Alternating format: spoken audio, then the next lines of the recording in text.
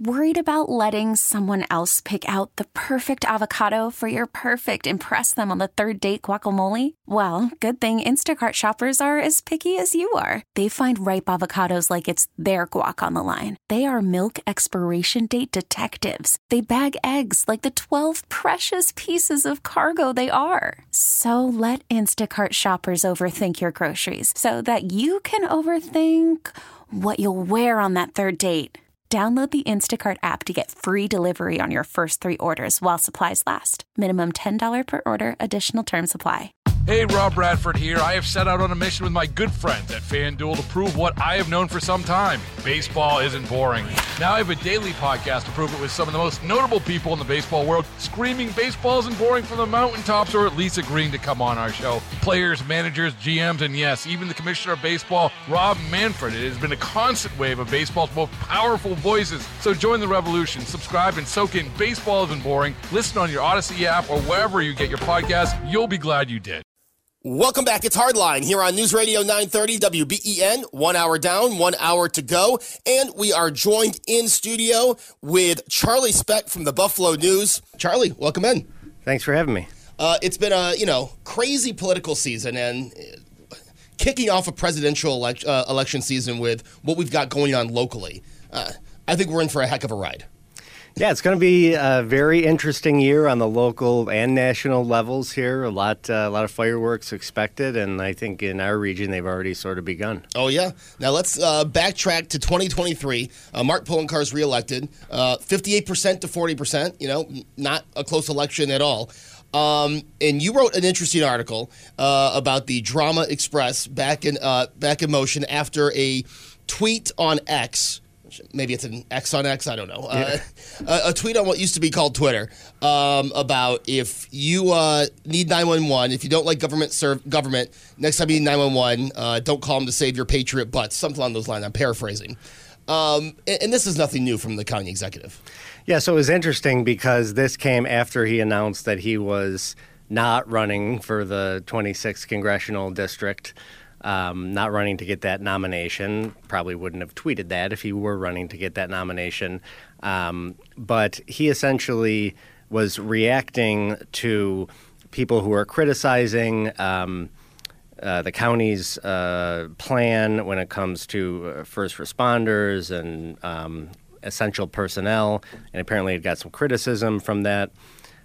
People, who I know in politics say that he really sort of, ever since COVID, has reveled in tangling with what they call the patriot crowd, who really opposed a lot of the COVID orders. But this tweet was kind of unprovoked, and a lot of Democrats reached out to me and said, "Gee, this does not look very good. What is he doing here?" And you had the county Republican chairman and others, say, look, this is a county executive where his administration is literally in charge of the E911 system. This looks bad. This is not just, politics. And it sort of backfired on him, but there's really nothing that could be done as he was just elected for a 4th term. Now, as you say this, this is nothing new, right? We've come to kind of expect this. From, who you talk to, what you know, do you think that would have hurt him if he did try to go for the 26th congressional seat? He won by 18 percentage points, so part of me thinks probably not. I think that for whatever reason, he really invokes this passion or hatred or something from, his right-wing opponents. Those are people that are probably not voting for him anyway, probably would have voted for Chrissy Casilio. But I do think, it would have given her more fuel to her fire as far as saying, look, she was trying to portray Poloncarz as a bully and as arrogant and out of touch. And certainly that feeds right into that.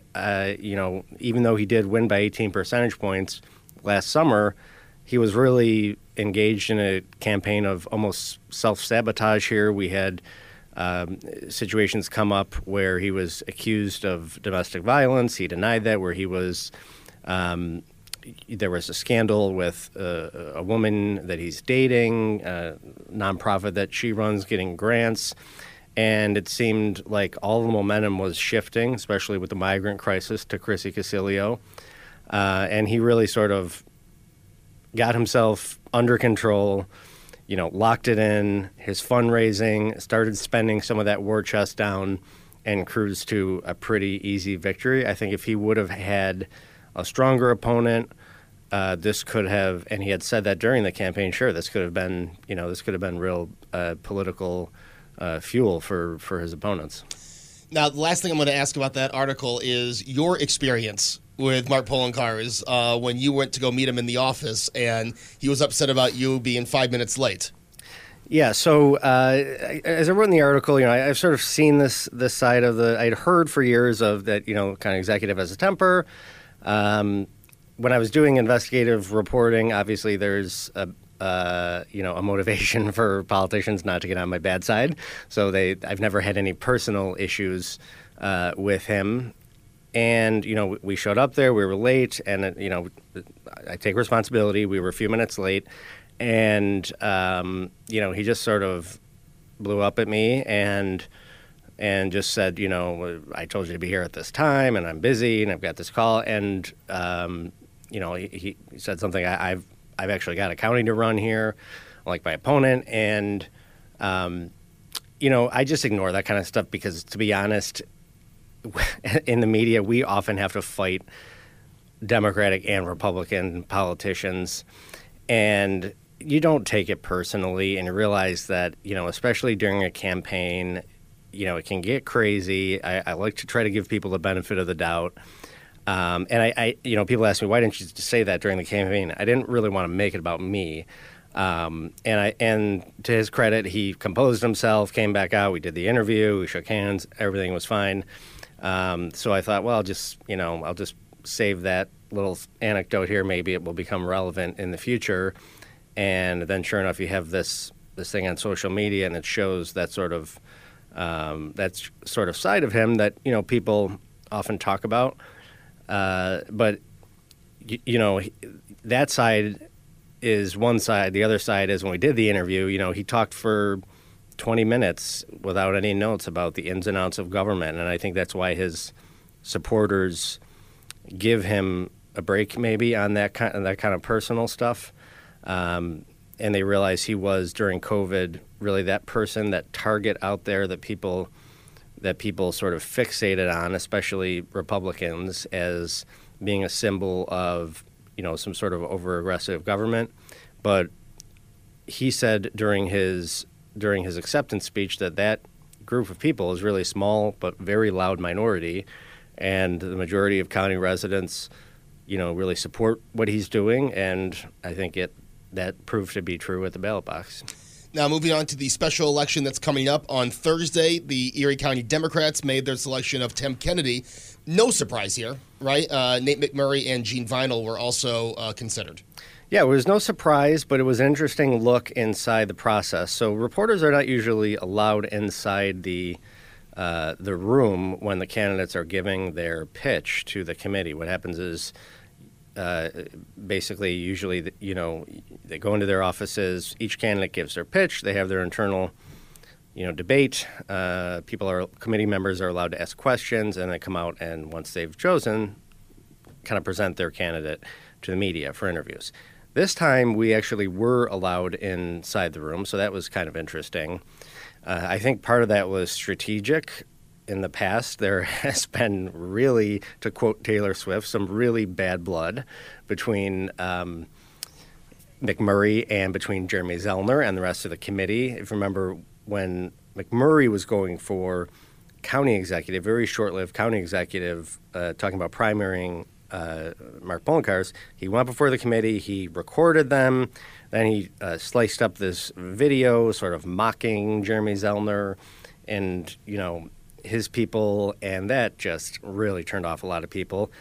I think they wanted to have the media in the room maybe to keep both sides on their best behavior and so that it didn't get ugly. But it was an interesting look into the process. But you could sort of tell that, they weren't openly hostile to Nate, but he knew that he wasn't going to get it. Just Tim Kennedy, when he walked in, got a round of applause, where the other candidates just were, it was silence.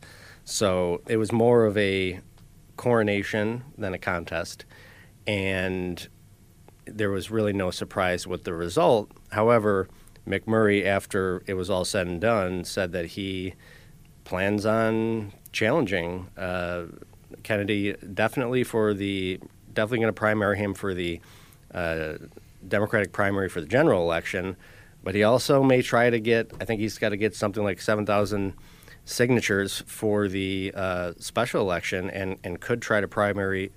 It wouldn't be technically a primary. He'd be an independent candidate to get his name on the ballot in April, too, so it'll be interesting. What is this push with Nate McMurray? He seems to keep popping up at these elections. Congress, this will be his third time.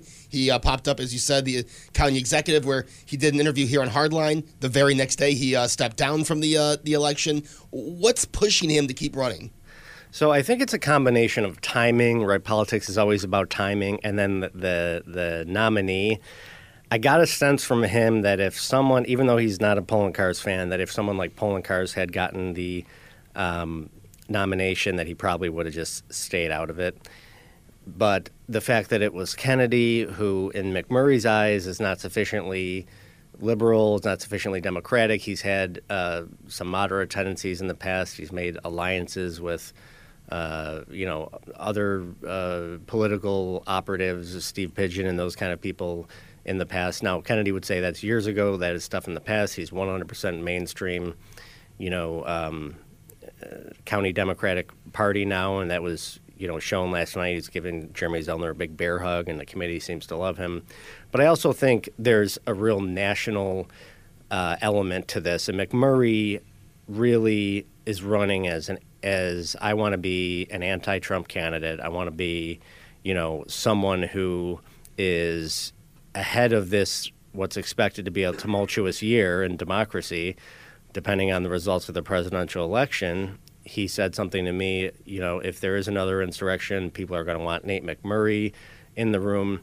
But there's an element of he sort of thrives on being hated in some ways. It fuels him. He gets very animated and almost inspired at the idea that he's taking on some sort of machine. He posted a video on Twitter, if you go look at it this morning, that gives kind of a preview of what his campaign is going to be. It's him walking his dog somewhere on Grand Island and just sort of portraying himself using very savvy social media skills as this me against the world candidate. And I think he loves sort of being that outsider, that underdog that's, and he likes having, frankly, a villain. When he was running against Chris Collins, he was taking on Chris Collins. When he was running against, now he wants Trump to be the villain, and in some ways, the process of how the Democrats choose their candidate, and I think that's kind of what gets him up in the morning. It's what gets him going, and I think he just couldn't resist. Now, Tim Kennedy, as we said, got the nomination. Tim Kennedy, what was his, rise in politics? We know he's a state senator now, looking to become a congressman. What has been the last, 27 years or so of Tim Kennedy? Yeah, so Tim Kennedy started in Brian Higgins' camp, and he's gone back and forth, depending on, politics, convenience of what suits him, with going from, Higgins' camp to, Byron Brown's camp, back to Higgins' camp, and the different alliances. But he started on the county ledge. That's where, there's still a little bit of bad blood when he was caucusing with Republicans. That was over a decade ago, though, he would say, and since he's gone to Albany, he's very much stepped into line as far as the mainstream Democratic priorities. So last night he was appearing before the committee and talking about, abortion access, and talking about expanded workers protections, and healthcare, things like that are really kind of Democratic talking points. He is trying to sell a narrative of, hey, I've been in Albany for 10 years. Last night he said, when I came in 2013, my mantra was change Albany. We've changed it. Buffalo's got all this power now. We've got a governor from Buffalo, done things like the Buffalo Billion. The renaissance, as many people call it, of the Western New York region has happened during that time, and he seems to be wanting to sort of make his candidacy about that narrative. If there's any criticism, I would say that people for a long time thought he wanted to be mayor, and now he's jumping to Congress.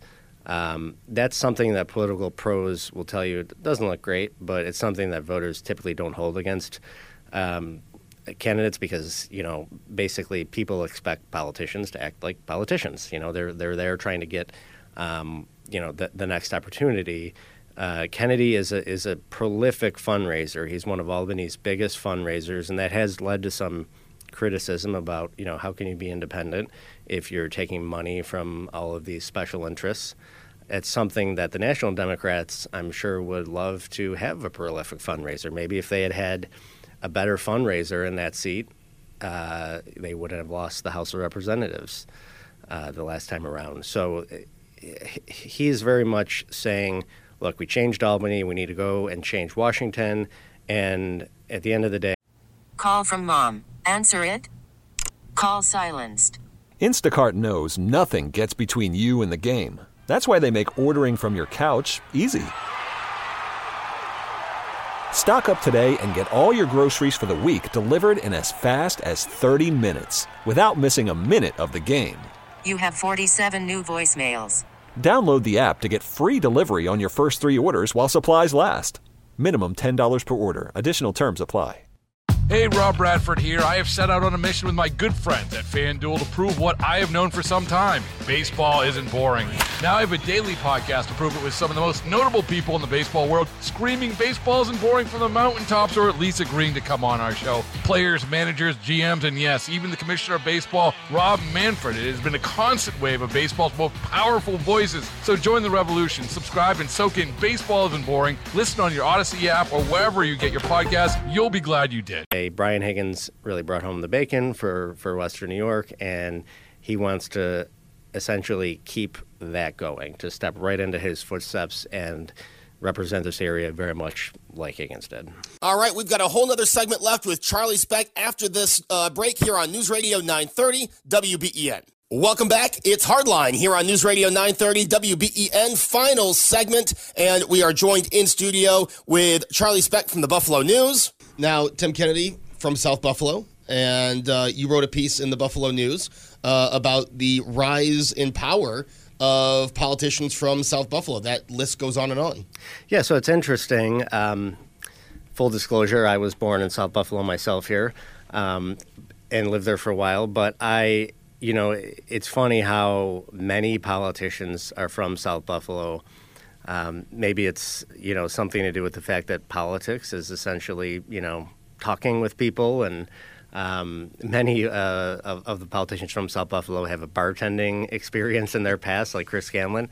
And it's the epicenter of politics on St. Patrick's Day when they have the annual civic luncheon there.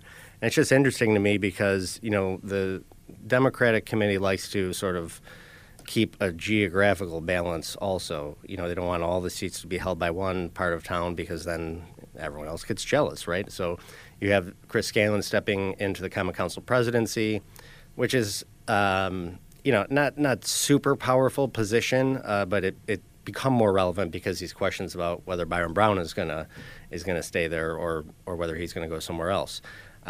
You've got the DA's office, huge South Buffalo / Orchard Park family, the Canes.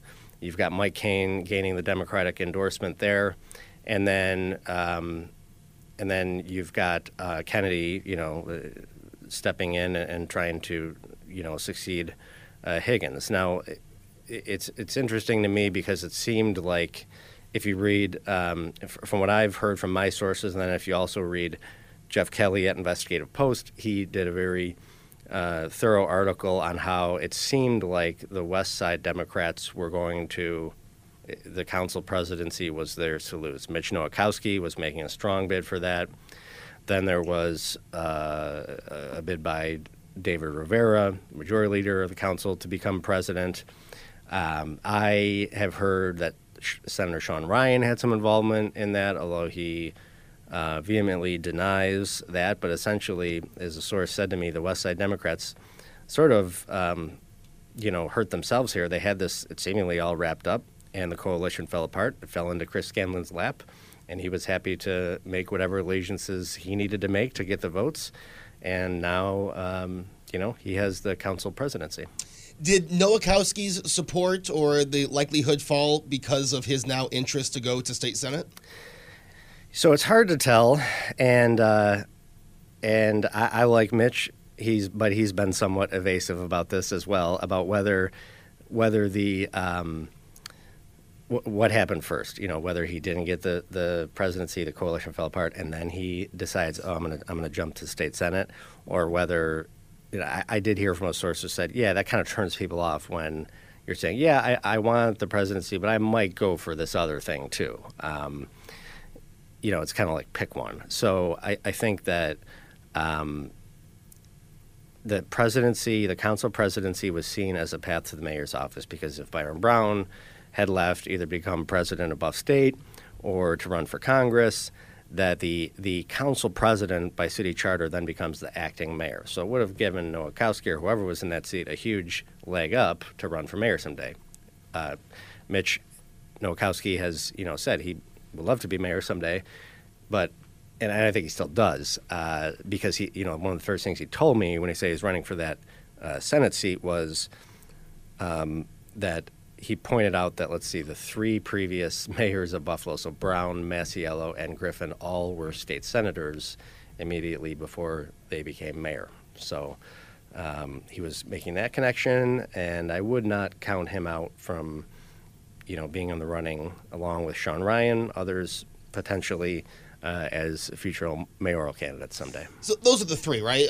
Sean Ryan, Chris Scanlon, and Mitch Nowakowski. Tim Kennedy going to Congress probably takes him out of coming back to be mayor. Yeah, I don't see the benefit of why he would want to do that. I mean, right. the Higgins seat for a Democrat is basically your congressman for life. It's almost impossible to lose. Nate McMurray said last night you could put a tomato can up there, and the tomato can would probably get voted in as long as it was on the Democratic line. I don't know whether Scanlon has, mayoral ambitions. He was never seen as an overly ambitious politician in the sense that he was using, his council seat because he definitely wants to be mayor someday. But maybe he grows into it. Maybe he likes, being able to branch out a little bit from South Buffalo and show more of, kind of citywide leadership. You saw him doing that with the fluoride situation, taking more of an aggressive stance and pushing for answers on that. And I guess we'll have to wait and see, how he operates over the next couple of years. And but being council president, surely puts him in a better position than it would if he were just the South District council member. Byron Brown, we've heard Buff State, we've heard run for Congress. What's it looking like now? Is he going to run for another term? Is he going to step down? What does the future of the mayoral office look like in Buffalo? He has these mantras. When he was running for a 5th term, or when he was running for a 5th term, he was saying strive for 5, and now he's telling people in City Hall 6 is in the mix potentially.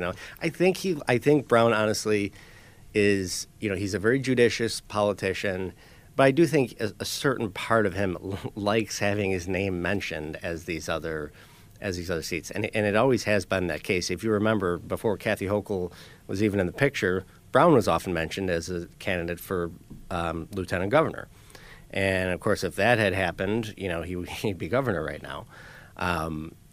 There was a Buff State thing that he was taking classes for that, and I was told that he just wasn't qualified, didn't meet the minimum qualifications. They often want master's degrees and that sort of thing for these. And the Buff State job is a big job. It's not an easy patronage position, at the Water Authority. This is be a university president. Which is much harder than it used to be. And, he really hemmed and hawed about the congressional seat. His people tell me that he was really, weighing it over, with family, and it seemed like his career is coming to somewhat of an end here, and going to Congress really ramps that up. So is that the best thing for him family-wise? There was some speculation that maybe he was boxing out other candidates on behalf of Kennedy. I don't know whether that's true. And mentioning Jeff Kelly again, he just floated a thing this week saying that, well, maybe Brown will become president of Western Region Off-Track Betting, which is a very controversial organization. There's a ton of patronage from the Niagara County Republican machine in there that Kennedy actually is trying to dismantle, along with Kevin Hardwick, County Comptroller, and really coming in hard from an oversight point of view. But maybe it is something like that, or maybe he just retires. That's always an option too. Yeah. You can just retire. You don't have to necessarily have a soft landing spot. But politicians, they like to be in the news, and they always like to be sort of looking at the next step. And but I would say for now, it seems like the mayor's not going anywhere. Now, we've talked a lot about the Democrats and their selection. As of right now, no one on the Republican side for the special election? Yeah, so I haven't heard really anyone, to be honest. And there's been a few names put out there. Not by Michael Crocker, but just by people in the party saying, possibly could you have someone like Angelo Morinello, the assemblyman from Niagara County, because it is not just an Erie County seat, but it's weighted pretty heavily. I think it's like 85-15 Erie County to Niagara County as far as the population there. So it would be tough. It would be heavy lift. I mean, this is not. And who do you go to if you're the Republicans? Like, they don't have a very deep bench. I think if they had a very deep bench, you wouldn't have had someone like Chrissy Casilio running. You'd have a more experienced candidate. Think about who's on that bench. Chris Jacobs. Well, I mean, someone like him could maybe win, but he just left Congress, and I doubt he's willing to go back this quickly. And it's such an overwhelmingly Democratic seat. It was redistricted to include Niagara Falls a couple of years ago, making it even more Democratic, that it would be so difficult for a Republican to win. And the Rockefeller Republican, the more moderate Republican, does that even exist anymore? It's hard to find someone who would have that sort of crossover appeal. You would think if they could flip the seat, though, it would be the special, right? Not the general in November? If they wanted a 5-month or so seat? Yeah, you'd think that they'd want to go after it, at least put someone up. I mean, it sort of looks bad if you don't put anyone up. It's one of the major criticisms of the Republicans, right? Running no one for mayor, no one in certain seats. Right. But part of the reason for putting someone up, right, is to sort of just take some free shots at the Democratic nominee.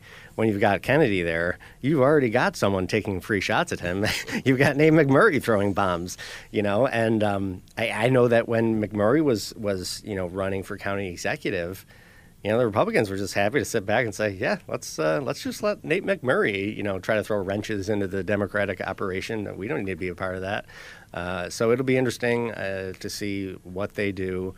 But Kennedy's actually going to have to win 3 elections here to really take that seat firmly. So he's going to have to win the special election, which is likely to take place in April, and then there's only a couple months remaining on Higgins' term.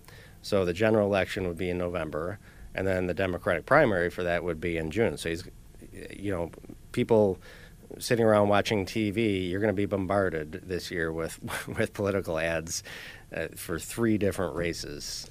It's going to be, it's not like we haven't lived it before. Right. I have not heard this, so this is just me pulling an idea, but, you talk about how Democratic NY26 is. And, I mean, there's not much of a chance that gets really changed in a redistricting, right? This upcoming redistricting, they wouldn't touch 26 much, right? Right, yeah, that's probably not somewhere, if there's going to be a change in the redistricting, I think what it's going to be, especially if the independent redistricting commission ends up not being able to come to an agreement again, it would default back to the state legislature, which we know is totally controlled by Democrats, you would think that they, if anything, they would want to rewrite some of those districts, downstate, New York City suburbs, the areas like where George Santos won and others, and try to take back some of those Republican seats, to help with efforts to,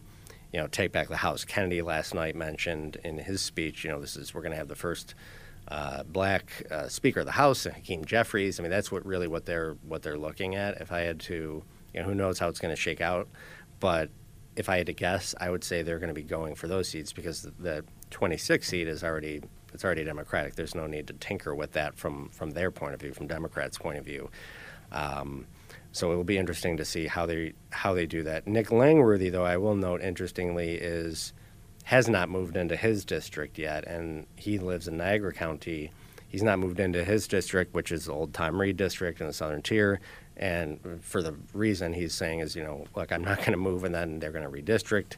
They might try to just, mess with me and draw my district outside of wherever he, lived in the Southern Tier, and one of those counties. So he's saying, I'm going to wait until the lines are final and then move into the district. Most people don't realize it, but you actually technically don't have to live in the district you represent, even after you're elected. Most politicians, it would be like political suicide if you didn't do that. So they eventually do it, but that's where he stands right now. Final question. I should have asked this before the one I just asked, but do you see a situation, again, looking at how blue NY26 is, where the Republicans could do what they did at the Erie County Clerk office and run a moderate Democrat on the Republican line? That's interesting. You mentioned the clerks. There's not many Mickey Kearns-like characters out there. Would they try it with someone like Mickey? I think when Mickey ran for the clerk's office, it was a different, his political stock was much higher. It's really been, his career is now, it would seem, moving in the wrong direction. He's going from a countywide office to now talking about going back to his assembly seat that he used to represent. Of course, the pay is much higher now than it used to be back then. That's an attraction to that job.